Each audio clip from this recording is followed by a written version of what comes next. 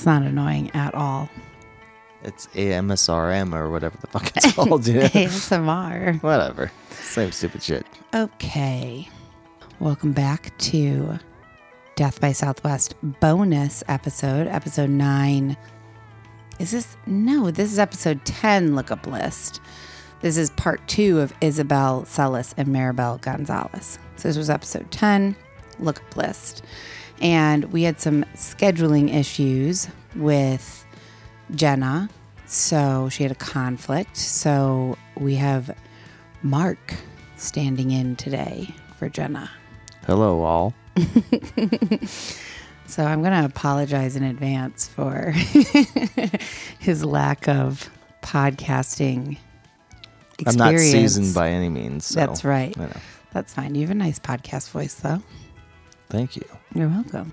And also, so this is Jenna's lookup list. So these are the questions that she wrote down. A lot of them are actually not super specific to the episode, which means that this is a perfect one for you to stand in for.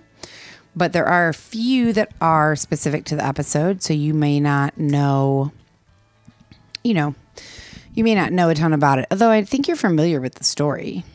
Well, yeah, I grew up here in Tucson, and I remember the initial murder that happened, and there was no results. And then finally, when they found the bodies, which is actually very close to where my mother lives. That's right. I talked about that. I kept it a little more general, though, because Jenna's very paranoid about sharing too much information. So when we were talking about like the corners where they found the bodies, the corner of Trico and South Aver Valley or whatever. And at first I said, that's where Mark's mom lived. And she looked at me and she's like, no. She's like, don't. And so then I said, people that Mark's close with live here. But I mean, realistically, that area is quite large. Like nobody's going to find your mom's house. Well, yeah, it's like lots of acreage. What I was shocked is, I heard about the case originally and, over time you forget about it, is just to find out where they were discovered, because it's remote, but it's not that remote. I mean, there's tons of people who live out there and a lot of traffic. So I don't see, like, any time of day, it would be very hard to, like, dump a body and, like, get away with it. But apparently they did. Yeah, well, he got away with it for a while. Since then, he's been caught. And I have some updates on the case, actually, to share. But we're going to get to that in a little bit. We're just going to go down the line of Jenna's questions here. So her first question was, do you bruise when you're dead? What do you think? I think you do. It's called lividity, I believe. It's when you have, I may be saying that wrong, but it's, no, that's how you say it. But lividity is how your blood, it pools, it like settles in your body. So you won't necessarily bruise, but it looks like bruising when if you're killed and you're laid face down, it'll be on your front side, back side, whatnot. But it's where the blood cells. You're right. It says lividity refers to the bluish purple discoloration of skin after death. It's a common sign associated with livor mortis, one of the 4 post-mortem signs of death, along with pallor mortis, algor mortis, and rigor mortis. And it occurs within hours after death. So you're kind of right. Okay, so you say yes, that you can bruise after death. What if you had to give a very concise definition of a bruise? What would that definition be? Well, it's a hematoma. It's when... What's a hematoma? Well, it's like impact on your body, which is like, as like you get punched, your body's trying to heal, so it sends blood cells there. So that's why you get the discoloration and... The what? Discolorization. And the blood settles there. That's why you get a black eye, because the blood's rushing there, and then you get the purple bruise or whatnot. Okay, that's pretty close. I have the exact definition to share of a bruise. So a succinct definition of a bruise is that it is a collection of blood visible to the naked eye as an area of discoloration, which has, I don't know what this word means, extravasated. Spell it out, girl. Extravasated. Yeah, that's right. Extravasated into the surrounding tissues after vascular disruption, principally as a result of trauma or occasionally spontaneously as a result of disease. Bruises are typically caused by blunt force trauma, although they may be associated with any type of impact and can accompany many different types of wounds. So that was a lot of bigger words, but essentially what you said. Yeah, I was right. Yeah, you were right. Okay, so I'm going to tell you the answer. I got a couple different answers to do you bruise once dead. I found several sources. Some people said no. Some sources said bruising is bleeding into a surrounding tissue, and you can't bleed when you're dead because your heart isn't pumping blood. So I first read that and I was like, okay, that kind of makes sense. And then another source said post-mortem bruising is entirely possible if the force is inflicted shortly after death, like within 2 hours. Yeah, like if you killed somebody and then, 20 minutes later you hit them with a baseball bat, right. It's probably going to show a mark. Right. So they say that within 2 hours because the blood hasn't settled yet, lividity hasn't set in. Whoa. That was my big word. And I found 2 case studies. These are actual cases that kind of illustrate that. So in case 1, a 37-year-old man was found lying on the river shore and taken out of the water by a rescuer who was grasping at his right upper arm about an hour and a half after he died. And then upon the examination, the autopsy. Yeah, the autopsy. Thank you. They found 2 thumb-sized discolorations resembling antemortem bruising on the surface of his right upper arm. So them pulling him out of the water, it was even though it was 90 minutes after he died, there was still bruising there. Yeah, it's still kind of an aggressive move, so yeah, that makes sense. And then the other one, it says, a 40-year-old woman was found similarly lying in water and removed in the same way approximately an hour and 45 minutes after death. Upon examination, they also found 2 thumb-sized discolorations on the inner surface of her upper arms from where they pulled them out. So, just actual instances where these people were dead for almost 2 hours and then some kind of serious force was put on their body and they did have bruising. So another question on the lookup list is why didn't they contact Valerie Colon, Maribel's mom, prior to putting that they found a body on the news? So briefly, just so you know what we're talking about, is Maribel Gonzalez, the second girl who went missing and was found dead 3 days after she went missing. Her mom found out about it on the news because they found a body at Aver Valley and whatever. And she was watching the news. Her daughter was missing at this point, and she'd been out looking for her, came home, turned on the news, and saw that a body had been found of a young girl that was unidentified, but she had a small butterfly tattoo under her collarbone. And her mom was like, oh my God, that's Maribel. And then it was obviously confirmed through DNA after the fact. Yeah, I don't know the circumstance behind that, but it sounds like a fuck up by the police department, because usually you find a body or something like that, it's unidentified, but them specifically saying that kind of gives it away. And right. I think I'm not 100% sure, but I think it's pretty much policy that they need to inform the family before they make it news if they have a positive ID. So maybe that's why they didn't. That's it. So I couldn't actually. So I think it's kind of a slip up on whoever was reporting it, whoever the chief of police, whoever said that during the press conference, is they should have just said, a body of a young girl was found, unidentified, and not given that identifying thing. But so I actually couldn't find anything specific as to yes, that's what happened or no. But looking at it realistically, you find a body, news outlets were alerted, whether on purpose or by accident, and they put it on the news. She was unidentified at the time, so they couldn't alert the family. They didn't know who it was. But that tattoo let her mom know that's who it is. So it says she testified at the murderer, Christopher Clements, is who was found to be the murderer. She testified at his trial last year that it was not until she turned on the TV that police found her daughter's body. She recognized the tattoo on the collarbone, and then she called the police. And then they, tested, and it was confirmed. And the only other thing I found about this tattoo is that 2 years after her daughter was found dead, so they didn't have a killer at this point. The body had been found. She knew it was Well, her wait a minute, daughter. How old was she? She was 13. She had a tattoo? Jenna said the same exact thing in the episode, but like I got my first tattoo when I was 13. Okay. It's uncommon, but it happens.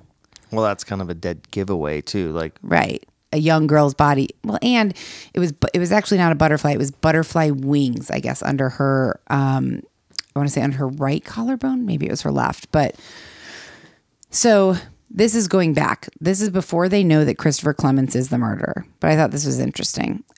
2 years after her daughter's was that a fart or a phone? I don't see any phones ringing. I think it might have been a fart. Fart from Izzy. So 2 years after her daughter was found murdered, her mom, Valerie, agreed to meet with a psychic on the Maury Povich show. She said she was astonished to see how much the psychic knew about her daughter. At this point, they're looking for the murderer still. And the psychic shed light on the moments leading up to her death. The psychic said, whose name was Christopher Allen, said, it was actually that I think people are used to hearing Izzy drinking water. It's fine. I feel like we're doing it in a cave, it's all dripping in the back, Well, the sound is really good in here, so we're going to go ahead and do that. Just adds atmosphere. The psychic said, I think she overpowered her attacker as he was attempting to rape her. And when he realized he wasn't successful, that's when he got aggressive and she fought back. Valerie said that there was some comfort in learning that her daughter put up a fight. And the psychic said that her daughter's killer may have also murdered someone else. It's kind of interesting because he did murder someone else. Yeah. He murdered Isabel Celis, the other 6-year-old little girl. And who knows, he maybe murdered other people beyond that. But so this was before they even had a suspect. They knew nothing at this point. This was 2016. So that was just a little piece of information I found. So next question. Robbery versus burglary. Well, I believe a robbery is when you go into a place and there's a person you rob from them. Burglary is like, you're like a cat burglar, you know what I mean? Like it's no one's home and you go and steal the jewelry or whatnot, Like you rob a house, but you're burglarizing. You're a burglar. Which do you think is a more serious crime? Robbery for sure. Oh, okay, you're right. Because anytime if you walk into a Circle K and you say, don't move and give me all the money, that's kidnapping.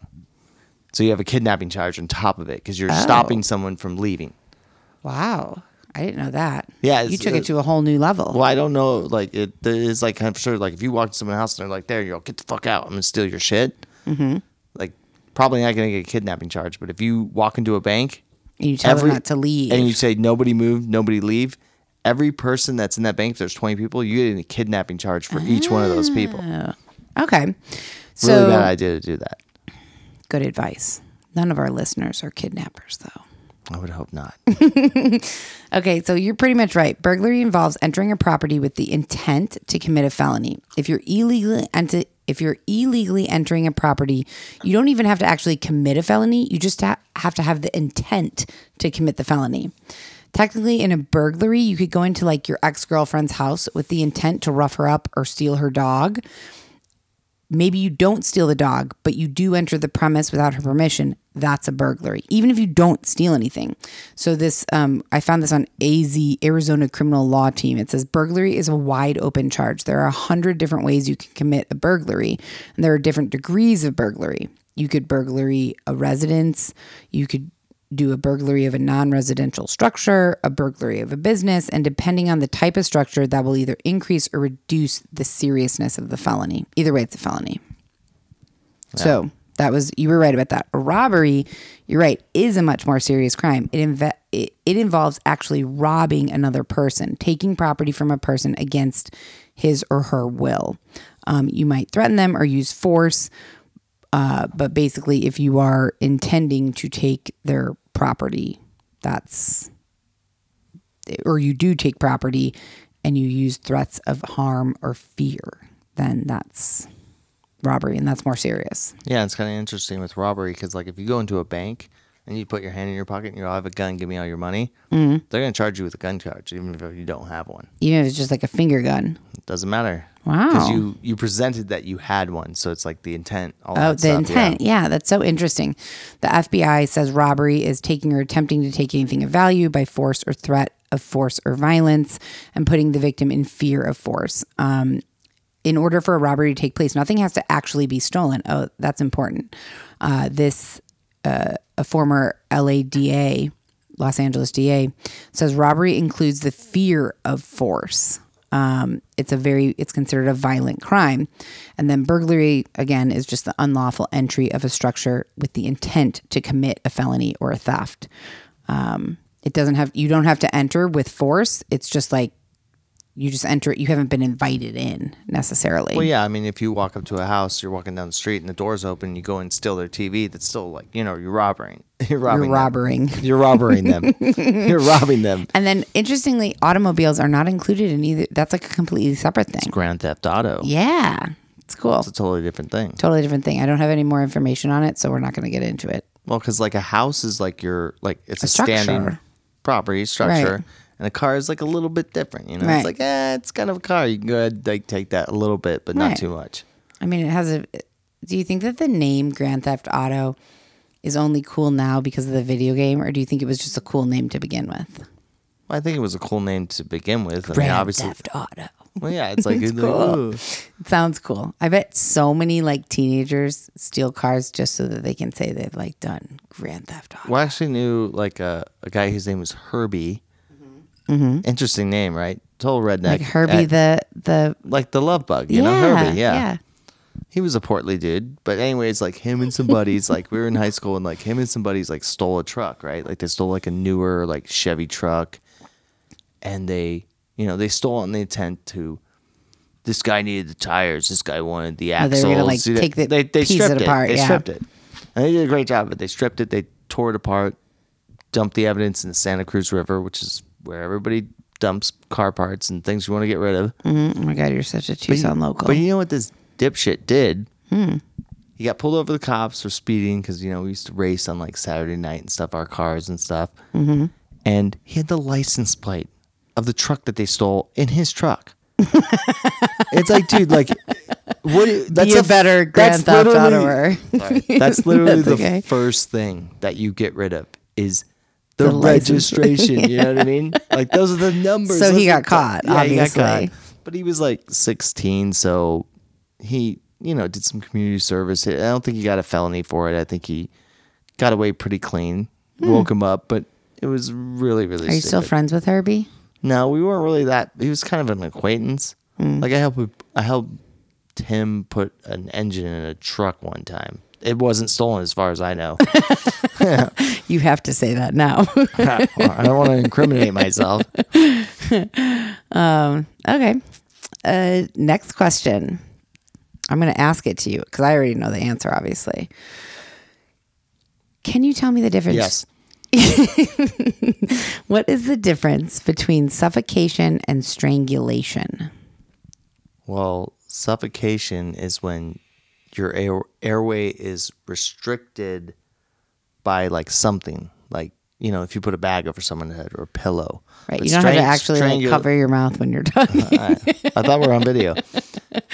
But strangulation is when you restrict the airway with force. Oh, so then when you get more of like, I don't know, I could be just shooting out of my ass, but that's fine. You get like. There's like aneurysms and like burst capillaries that happen when you get strangulation versus suffocation. Oh, you're really getting into the medical terminology here. I watch some CSI every once in a while and stuff. That's because I never stop putting on CSI. I know, like a professional now. Okay, that's not far off. So strangulation is when something gets caught around a person's neck and prevents them from breathing. Suffocation is when something blocks a person's mouth or nose or compresses their chest, and this prevents them from breathing. So, I mean, that's the biggest difference, is that strangulation, you can't breathe because there's something around your neck. Suffocation, it's your mouth, nose, or chest, and that's why you can't breathe. From the law offices of Stephen Naiman criminal lawyers, they say that strangulation is defined by a statute as the intentional interference of the normal breathing or circulation of blood by applying substantial pressure on the throat or neck of another person. Suffocation, they define as the intentional interference of the normal breathing or circulation of blood by blocking the nose or mouth of another. Pretty much exactly what I just said. But both of these crimes carry an increased potential penalty when aggravating factors are present. So it's aggravated where the defendant knew or had reason to know the victim was pregnant, the defendant knew of a restraining order in effect against them or against the defendant, or it caused the strangulation or suffocation caused serious bodily injury, or the person doing it had a prior conviction for strangulation or suffocation. Then that elevates it to like another charge. That's interesting because like it makes sense. Like if you willfully put someone in a box with no air, yeah, it's kind of abrogate. Yeah, nightmare. like if you're, I guess it's not like a lot of ways where oops, I accidentally did that. But it's interesting. Oops, I accidentally locked you in a box with no air. Yeah. But it's interesting how it's like it's aggravated even more if the person had been convicted. It's like if you've ever been convicted of strangling someone to death, like I feel like you shouldn't be available for that charge anymore because that's it's true. Kind of, you would hope that you've already been like convicted and you still have the opportunity to do that again. Like let's say I'm just throwing it out there. Let's say you're a crazy person. You're like, I'm obsessed with this person. I'm going to like keep them in this room. But you didn't realize that there's no ventilation. Like as a kid, you put a lizard in a jar and you like forget to put the holes in the top, you know? God, I hope you never did that. That's terrible. No, I always knew that like if you catch a little lizard, you have to give it air and water and all that stuff. Or like a firefly or a cricket. Yeah, all those things. Okay, good. But the thing is though, is that it's not really like oh, whoops. I forgot. I grabbed them by the throat or wrapped a rope around their neck and yanked It's hard on it to accidentally hard. strangle or suffocate someone. This reminds me of two things that we've recently watched, actually. One is the new Criminal Minds Evolution, where, which you're obsessed with. I'm obsessed with, I love, where I think the character's real name is Joe Montana. I'm not sure. Montana. Yeah, I think so. And he gets put in the underground thing. And remember, he keeps checking that device that tells him how much oxygen is left in there because he'll suffocate because he's in an enclosed structure with only so much, you're breathing out. You can only survive for so long. And then another one, you're not going to remember this. Remember one day you came home and I was watching a new Netflix show called Kaleidoscope. And remember, each episode is like pink, violet, green. It's like a different color. Yeah, kaleidoscope. Uh-huh. And there was plenty of Izzy farts. Is that what you're talking about? The suffocation? No. Shit, I just lost what I was going to say. There was something that happened in that show that involved suffocation or strangulation, and now I'm totally drawing a blank. Oh, I remember. Okay, remember the Gus Fring from Breaking Bad? Yes. His character. And then the white dude character, they were robbing that Walter like rich. White? No, in Kaleidoscope, his white friend, they were robbing that like older man's house, and they brought the women back, and then they went upstairs to the closet, and they were like, "We're gonna rob this safe," but the old man who they were robbing started coming upstairs. So Gus so he Fring locked him in the safe. Locked himself in the safe. Well, the white guy kind of like Gus Fring got in there, and the white guy closed it. That could be an accidental suffocation. He wasn't trying to kill him. He was just trying to hide him. I know, but also it's during a robbery. That's true. So boom, extra charge. You know what I mean? But that kind of like, that's the only unaggravated. Right. Suffocation. Because you were saying Maybe like, how are you going to ever lock somebody in a box accidentally? That was it. In the odd chance that you're like, I just came up with an example. Burglarizing like someone's house and you're like, I have to lock my bro in there because like we don't want him to see us, But that's a good example. It's either that or strangle the guy coming in the room. So either way, you're getting jammed up. Ooh, there's a strong Izzy fart coming your way right now. I smell it. If I get suffocated, you're getting charged. I wonder if there's like an additional charge during like a podcast or like during like a production of something, Well, probably. If Put there's it on money lookup to be list made number 3. and stuff, it's like, Yeah. hey, what's going on? Like, oh, it's a problem. That's right. We'll put it on the next lookup list. Or not. Okay, so the next one, Jenna just wrote down anything else on homicide by unspecified means. So I had said in the episode that like both girls, their deaths, there was no actual cause of death or manner of death that was determined. They couldn't determine how they were killed. It could have been suffocation. It could have been strangulation, hence the previous question. Well, let me ask you a question. The reason because of that is because the length of time between they found their bodies, or... No, because, well, for Isabel, the 6-year-old, she went missing in 2012. They didn't find her body until like 2017, I want to say. I don't have it in front of me. So many, many years. So for her, perhaps. But for Maribel, she went missing in 2014, and her body was found 3 days after she went missing. So no, she was barely decomposed. But they couldn't figure out like whether it was suffocation or strangulation or anything. No, because... So there were no obvious injuries or wounds, like no gunshot wounds, no stab wounds, nothing like that. And what I had explained in the episode was they couldn't determine the cause of death likely because of her age. She was 13, and the body bounces back so quickly. So if she had been strangled, she wouldn't have bruised so easily as a much older person. And even and if she didn't die right away, her body would have just her skin would have bounced back. It wouldn't have held on to those injuries as easily. And they didn't notice anything. There was no obvious bruising around her neck. There was no obvious, blood vessels in her eyes that popped from being strangled. Like there was nothing obvious because when you're younger, your body doesn't hold on to injuries as easily as someone who's your old, ripe age. Or maybe like she was injured enough that it eventually caused her death, but didn't, like, you know what I mean? Like if you suffocate someone or like strangle them enough where they're a diminished state, maybe it takes 3 or 4 hours and then your body slightly healing. Like, I don't know. Like, this is all up in the air, but that's very interesting because I understand the first girl, like so long. So many years passed. Decomposed. Yeah. Yeah, decomposed. Like you can't figure everything out, but 3 days, I feel like they just figured it out, but that's interesting. They couldn't. Yeah, it was so at the time it was called homicide. They believed that she was murdered because she was found. Well, yeah, you're a dumped body. A dumped body. She was found. She wasn't buried actually. She was just like covered up with some tires in kind of a wash basin area near Aver Valley or South Aver Valley and Trico. But it was deemed at the time as homicide by unspecified means. Today, that's no longer how you qualify it. It is now called undetermined. And on the episode, I actually said there's a new podcast out called Undetermined, and it's all about investigating murders where the cause of death is undetermined.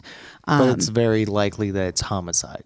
Well, right. They determined that it is homicide. If you're coming over to my house, murdered. I'll see you for dinner in 30 minutes. You don't show up. We don't hear from you for 6 weeks. And then you're found out in the desert. It's pretty homicide, obvious, right? Know? So they did determine that it was a homicide, but they couldn't say how.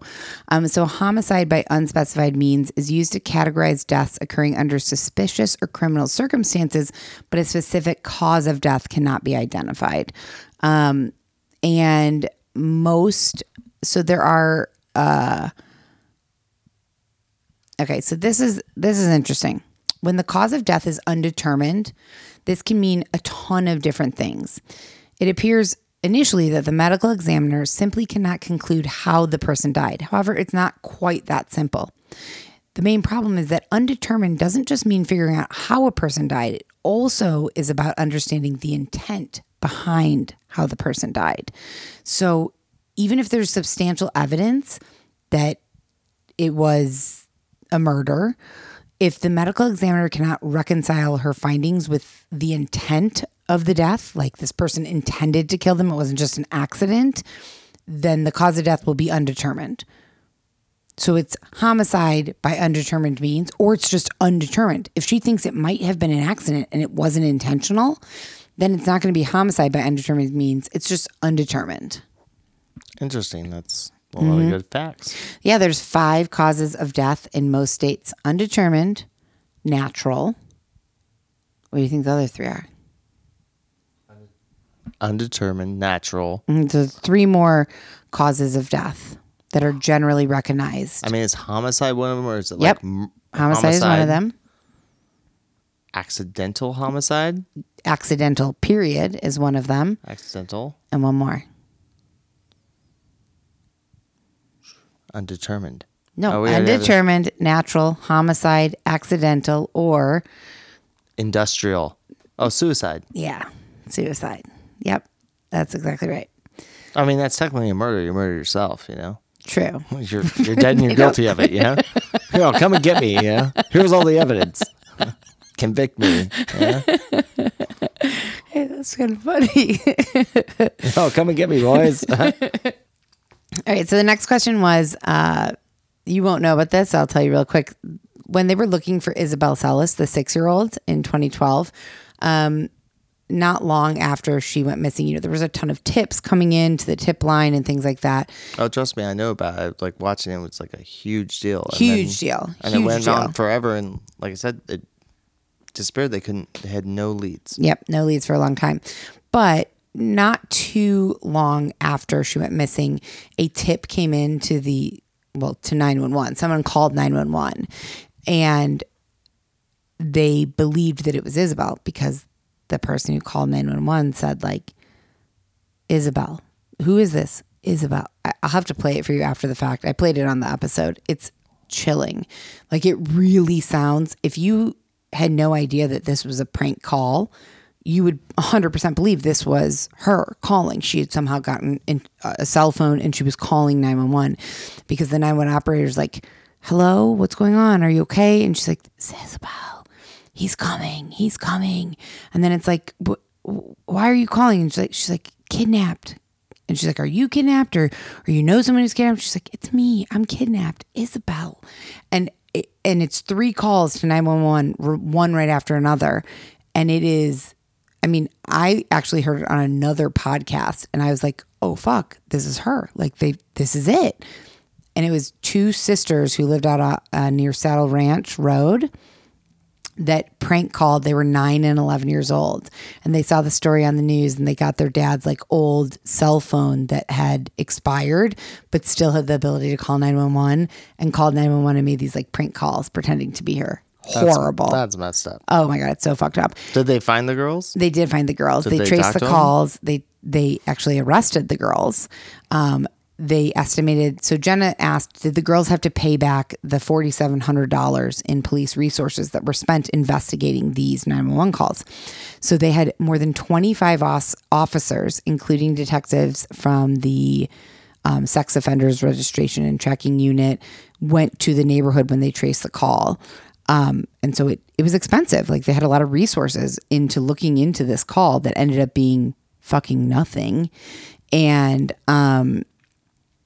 so they were arrested and brought down to the station. The father of the girls, who wasn't home at the time, the mom was home at the time apparently, but the father wasn't.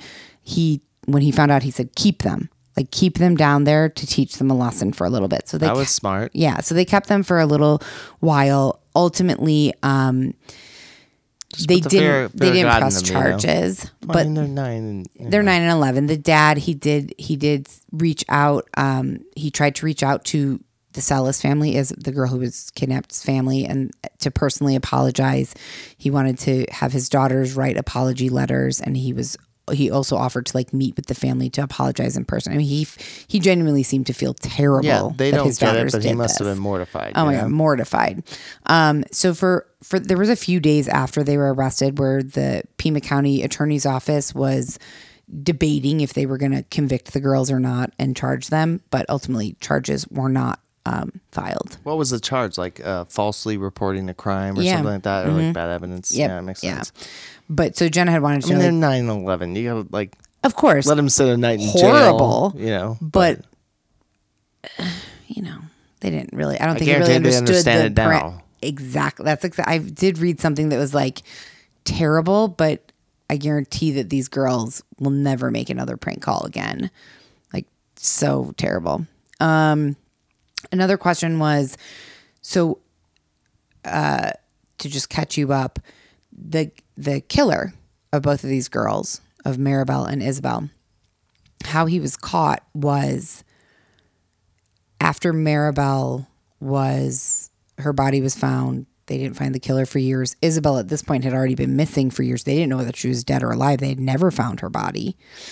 That was in 2012. Isabel went missing. 2014, Maribel went missing. She was found 3 days later. But for several years still, they had no leads, nothing. And Isabel, no body. They just thought she was out in the world. So how'd they get the guy? So they got the guy because they got a tip in, I think it was 2017, that from his ex-fiance, who said when my ex-fiance, Christopher Clements, was in jail. He was in jail for burglary. He wrote me a letter saying that he had information about Isabel Celis's whereabouts, where her body was. And at this point, they didn't even have a body. They had no idea. And so she called the FBI, gave them this tip. They went and found him. He was either in Pima County or Maricopa County jail, serving like a 20-year sentence for burglary. And I'm sorry, I'm doing this all from memory because I don't have the actual episode in front of me, but they talked to him, and they talked to an old cellmate of his, and the cellmate was saying like, oh yeah, he talked about these girls all the time. They ended up searching his home, whatnot. Basically, he said to these cops, these FBI agents, when they first interviewed him, he said, yeah, I do know where Isabel Celis is. I had nothing to do with it, but I know where she is. And I need you. He was trying to get a reduced sentence. And they did. He said, I need you to release my car that you impounded, and I need you to drop my burglary charges in Maricopa County, and then I'll lead you to her body. And they said, fine. And I have the like actual order from the judge I found online. And they did. And he did. He led them to the body. And it was within walking distance of where they found Maribel's body. They found her body. Nobody led them to it. A woman who lived out there saw drag marks through the sand, and she called the police and said, it looks like somebody's been dragged through the desert here. And they went out and searched and found her body. But they didn't find a killer for many years. But it was that close. They didn't find the other body? No. Not buried, right? No. It was, well, it had been years at this point. Her body was pretty disintegrated. Guess that's true. So, you know, I mean, like rain and this and this. So whether he buried it or not in the beginning, who knows? But at this point, it wasn't like laying out there on the surface. We're years in now. And so that was the 13-year-old's body. Somebody saw the drag marks. They found the body very quickly. Isabel, we're now years and, 5 years, and nobody knows. And so he said, when they went to talk to him after his fiance tipped them off, he said, yeah, I know exactly where she's buried. I have nothing to do with it. Drop my charges. I'll take you to it. They dropped the charges. He took them to the body. They found the body. And then he was immediately put back in jail for burglary charges in another county. So it was Maricopa, and then he went to Pima County, or vice versa. I can't remember. And after he was then put in jail again for the next burglary, they started really looking into him, and they searched his home and his electronics and everything, and then found lots of evidence. Granted, it was kind of all circumstantial, but lots of evidence that made it seem very likely he was the Did he murderer. explain why he knew where the body was? No, he said, from? I won't tell you. He said, I can't tell you why or how I know, but I just like know. he's a rat in jail, and like someone told him and whatnot. Mm-hmm. Yeah. Okay. So, but when he was brought in for questioning, he told police there's actually, or he told his ex-fiance in that letter, there's 4 bodies buried out in the desert at South Aver Valley in Trico that I know about. I'm not saying I had anything to do with any of them, but I know the bodies are there. Well, we know he has to do with 2 of them. Definitely. So he went on, again, everyone else has already heard the episode who's taking the time to listen to this bonus. So I'm sorry, I'm not giving you all the information, but he went on trial for the 13-year-old's murder about 2 years ago, was convicted, got life in prison. They severed the murders, which means that he was going on trial for each, even though he was convicted of both murders, instead of trying him all in one, they were trying him separately. So he was tried for Maribel's murder 2 years ago, was convicted, life in prison without parole. He already had like a 30-year burglary sentence that he was serving. And then just last week on February 14th, his trial began for Isabel here in Tucson. And so when we recorded this episode, it hadn't happened yet. So one of the questions that Jen had written down was, what about the other 2 bodies? We know Maribel and Isabel were 2 of the 4. What about the other 2? I searched high and low. I could find nothing. But I did find some additional interesting information that has happened since his trial started just last week, which may not be interesting to you, but might be interesting to listeners. So his ex-fiance took the stands. She took the stand in Maribel's case. She also took the stand last Friday for Isabel's case. And this is new information. She said that Christopher asked her to look when like all this was going down in 2017. He was in jail already for burglary. He contacted her and said, can you look under a rock in the front yard of our old home? I have a handwritten note there and I need you to get rid of it. She did. She found it and she destroyed it without taking a picture of it. And the note reportedly had Isabel Celis' name on it and some type of location information about where she was, which if he found out this information in jail, he couldn't have possibly put that, you know what I mean? Like that was... It's weird that the fiance is like still in contact. She's like, oh yeah, you want me to bury evidence? No problem. Well, this was years ago. This was like 2017. Okay. Yeah. It's still weird though. It is. Hey, can you we used to live here. Can you get rid of this handwritten note that I buried here? It's not a problem. I'm in jail, but just get rid of it. Well, he was in jail at that point just for burglary. She had no idea. I mean, idiot. I agree with you, actually. Idiot. He also, he had like folders on his iPad that were like locked that they eventually opened that had pictures of like, half naked 10-year-old girls from around Tucson and just like super disturbing stuff. And I said this in the episode, but like the night that Maribel, the 13-year-old, went missing, him and his fiance had a huge fight and he went out. He like left. He was like, fuck you, and left and didn't come home until early morning the next morning. And when he got home, he was like, he had mud on his shoes and stuff. And he took off all of his clothes and he gave them to her. He said, I need you to wash everything. And then after I take a shower, I need you to wash the shower curtain as well and use bleach and clean everything up and clean up all my footprints around the house. And so he took a shower, changed clothes, and then got in his car and left again at like 6 a.m. or something the next morning, while his fiance was like, okay, let me wash all your clothes and the shower curtain and clean the mud. I feel like she's an accessory. I mean, I would think so. Yeah. But she claims like, I didn't know. I was scared of him. So I just did whatever he asked me to do. Yeah. And that's also the testimony. They kind of write you up like, you didn't really do anything. You didn't do anything. Right. But you kind of now did something. Now you're giving us information. Yeah. It's kind of bullshit, but let's go with it. So the note that was found under the rock, this is just last week at Isabel's trial. Christopher Clement's attorney said there was no proof that it ever existed because his ex-fiancé never took a picture or anything like that. They also, after his ex-fiancé took the stand, prosecutors called Tucson Police Department Detective Eddie Orozco to the witness stand. He was there when Isabel's remains were found off Aver Valley and Trico Road in Pima County. During his testimony, the state showed pictures of Isabel's remains, and in that moment, her family left the courtroom and they came back in afterwards, but they just didn't want to see any of these pictures. This is all new information to our listeners. I didn't share this in the episode, obviously, because the trial hadn't started.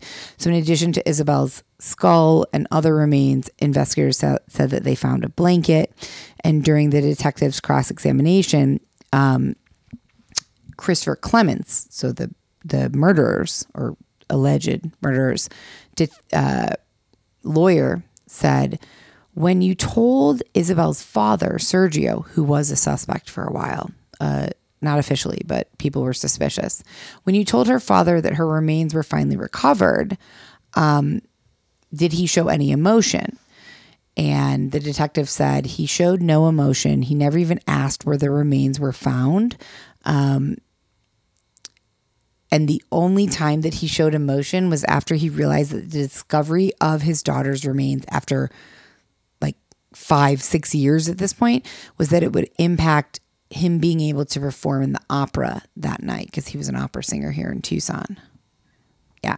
Whoa. So all that's to say that the alleged murderer, Christopher Clement's attorney, is trying to now put, suspicion back on the dad. Yeah, it makes sense. Yeah. But it's weird. It's like, if the opera in Tucson, like I guess I'm not Arizona aware. Opera. They do a lot of stuff in Phoenix, but it's the Arizona Opera. This is many years later, but still, like, this was last week. This should affect your performance in the opera. Of course it should. Fuck the opera. He'd be like, Who I'm never cares about me the that opera? they found my child's remains. Yeah. Now I have to deal with. Well, and they also this brought one. up at the trial last week that it's so interesting. You're probably going to be interested to hear this now after the fact, but like, there's a 911 call from Isabel's dad the morning. He puts her to bed at night, wakes up the next morning, she's gone. Her screen is popped out. She's nowhere to be found. He calls 911 and he calls his wife first, and she works at TMC. And she immediately comes home. She gets home from work and her son is also on the phone, and she takes the phone from him and talks to 911. And I have both of those 911 calls, and you hear Sergio, the dad's call 911. It's like, hi, my daughter was abducted from her bedroom, and I don't know why. The 911 operator is like, well, why do you think she was abducted? He's like, I don't know why. It's like very calm. And the mom's call is like, oh my God, I didn't even think about her. It's like hysterical. And so they also brought that up during the trial last week, that like the dad, that's super suspicious, which it was at the time. But people handle grief or like situations differently. People are calm. That's what Jenna said. But it is weird when, and there's circumstances that have happened where it's like, that's just the way a person handles something. Sure. That's true. Like being super hysterical, it seems to be, it's fine. Like you can be that way, you can't, but just be like if my daughter was abducted. I don't have any children, but I'd be like, someone broke into the house, like my kid's missing, the screen's popped out, someone That's it. get out of it. Oh like, my God. What the fuck? Like you Stop. need to get out there. Okay, stop. Like call all the cars. Let's get this done. Like Okay. I'm freaking out. Like I would be more pissed than anything. I'd be super concerned, but I'd be super pissed. Okay, but like, you just said something you that's need to do super it right now. You just said something that's super important, because the biggest question, and they had like a speech or conversational analyst analyze Sergio's call at the time. And me and Jenna talked about this, because when he called 911, the first thing he said is, my daughter's been abducted. He didn't say missing. He didn't say not in her bed. And you just now, just like talking freely, you were just like spouting off. You said, my kid's missing, because that's the normal thing to say. Why the fuck would you say abducted? You don't know that they've been abducted. Maybe they ran away. And so people thought that was really, really weird. I still think it's weird. I don't think he did it, but I think it's weird. Well, I mean, it's weird, but you could also be like, the screen's out. She's very young. She's not sneaking out. Like the 13-year-old's like, okay, maybe she's sneaking out in French. She's off the screen. She's going out, hanging out with her friends. Yeah. 6-year-old's like, 6-year-old's probably but not. But still, it's like missing. Like that's missing seems it's to be. It's a normal thought process of saying it's missing. This person's missing. They're not. They're not where they're supposed to be. It seems weird. It doesn't make sense. Yep. But still, the high alert is always there. Like, hey, my friend. I'm concerned. He didn't sound concerned. And the only other thing that is new information to this is that detectives, I don't know why this was never released, because when we recorded this, I never saw this anywhere. But this came up in the trial last week. The detectives found Isabel's handwriting on the inside wall of her closet and found little written notes on the inside wall of her closet that said, I don't like Dad. Dad is bad. What? Yeah. I mean, again, doesn't look great, but also could mean nothing. Well, I mean, I didn't like my dad sometimes either, So. But a lack of concern with something. But we can't speculate or anything like that. But it doesn't matter. I mean, because Sergio was ultimately that's her dad.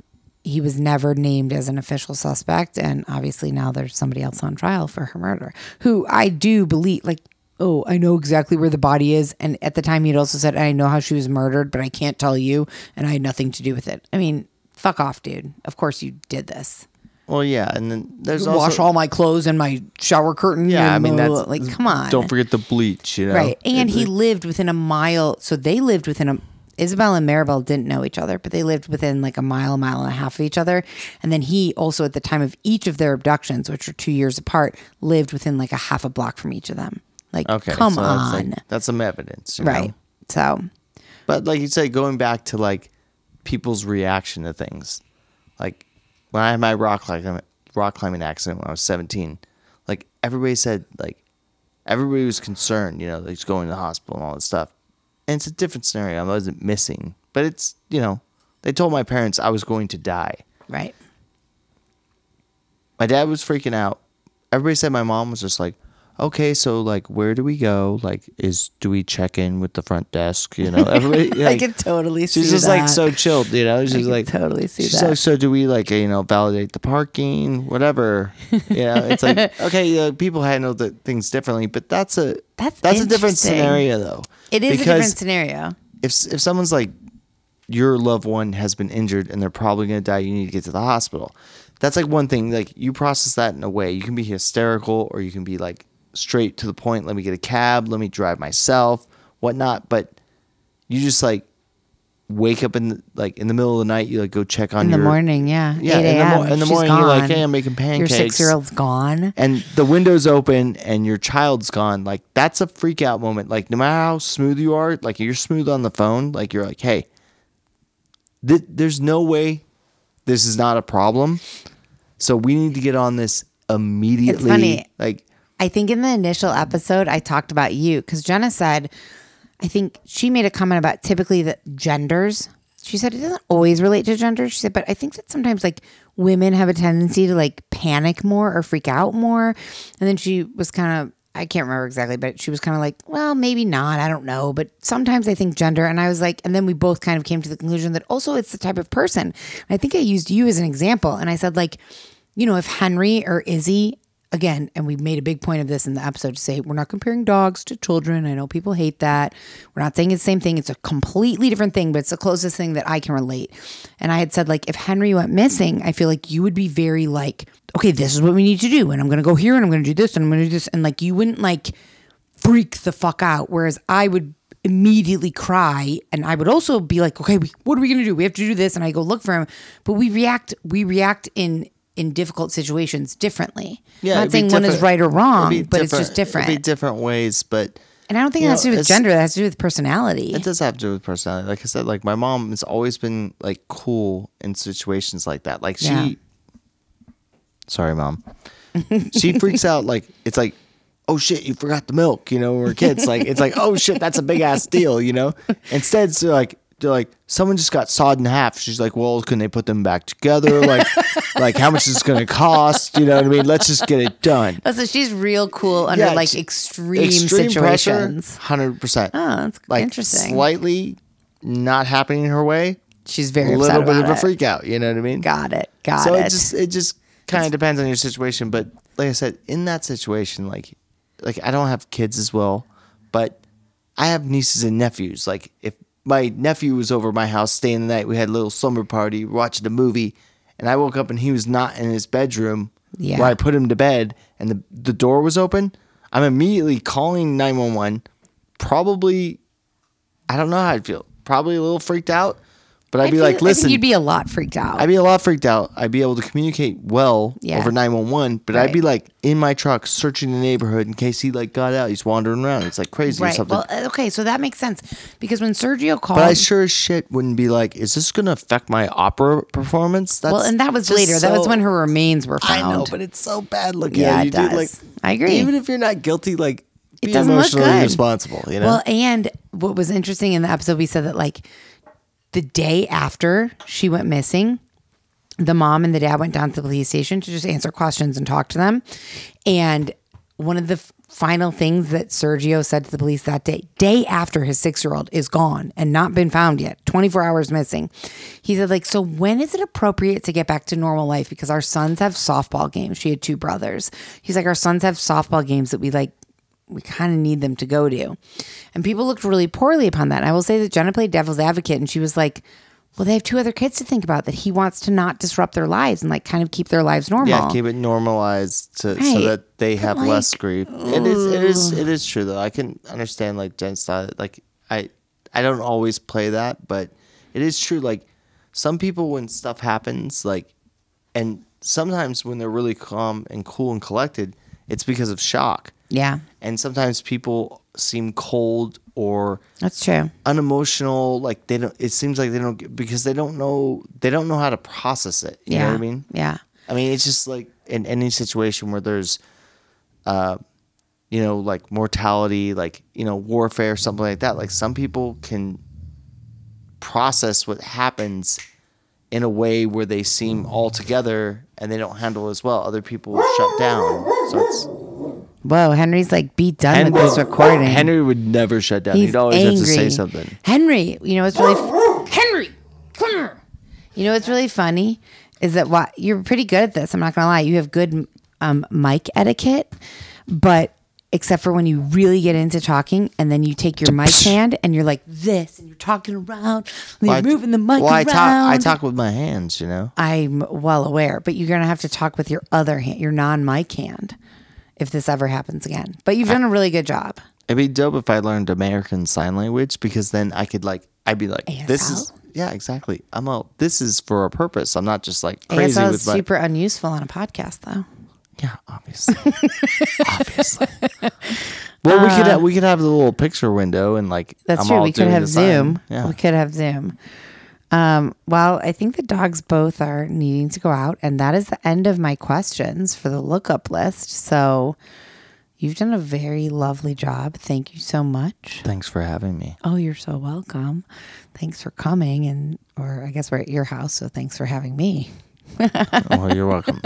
Besides the farts and bed, the dogs are done, I think, more than anything. Yeah, like, the dogs are like, finish up. We can could sit here and talk forever, honestly. Exactly. Okay, well, and thank you, listeners, for listening. And if you have any questions or comments, you know that we have our Google Forms on our link tree. Please leave us a comment on Apple Podcasts. Leave us a review.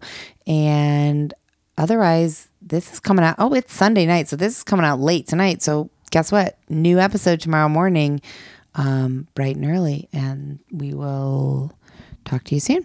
And thanks for having me on as a guest. You're welcome. Enjoy this wherever you download your podcast from. I always wanted to say that. That was really professional. I don't think we've ever said that, actually. So good job. In a world where podcasts are free. Podcasts are free. I know. It's a joke. It's a movie thing. Podcasts are free, except for, we recorded on video the other night, and we think we're going to put that on our Patreon, though, I don't know. Recording on video is a nightmare. It opens up a whole, Yeah, you gotta be pulled together. You can't just act however you want. I know. It's uncomfortable. Anyways, all right, guys. Thanks for listening. Tune in tomorrow for the new episode 11. And then we'll be back next week with a new lookup list, likely with Jenna. Unless all of you like Mark better. Please comment below. Okay. Bye, guys. Say bye. Bye-bye.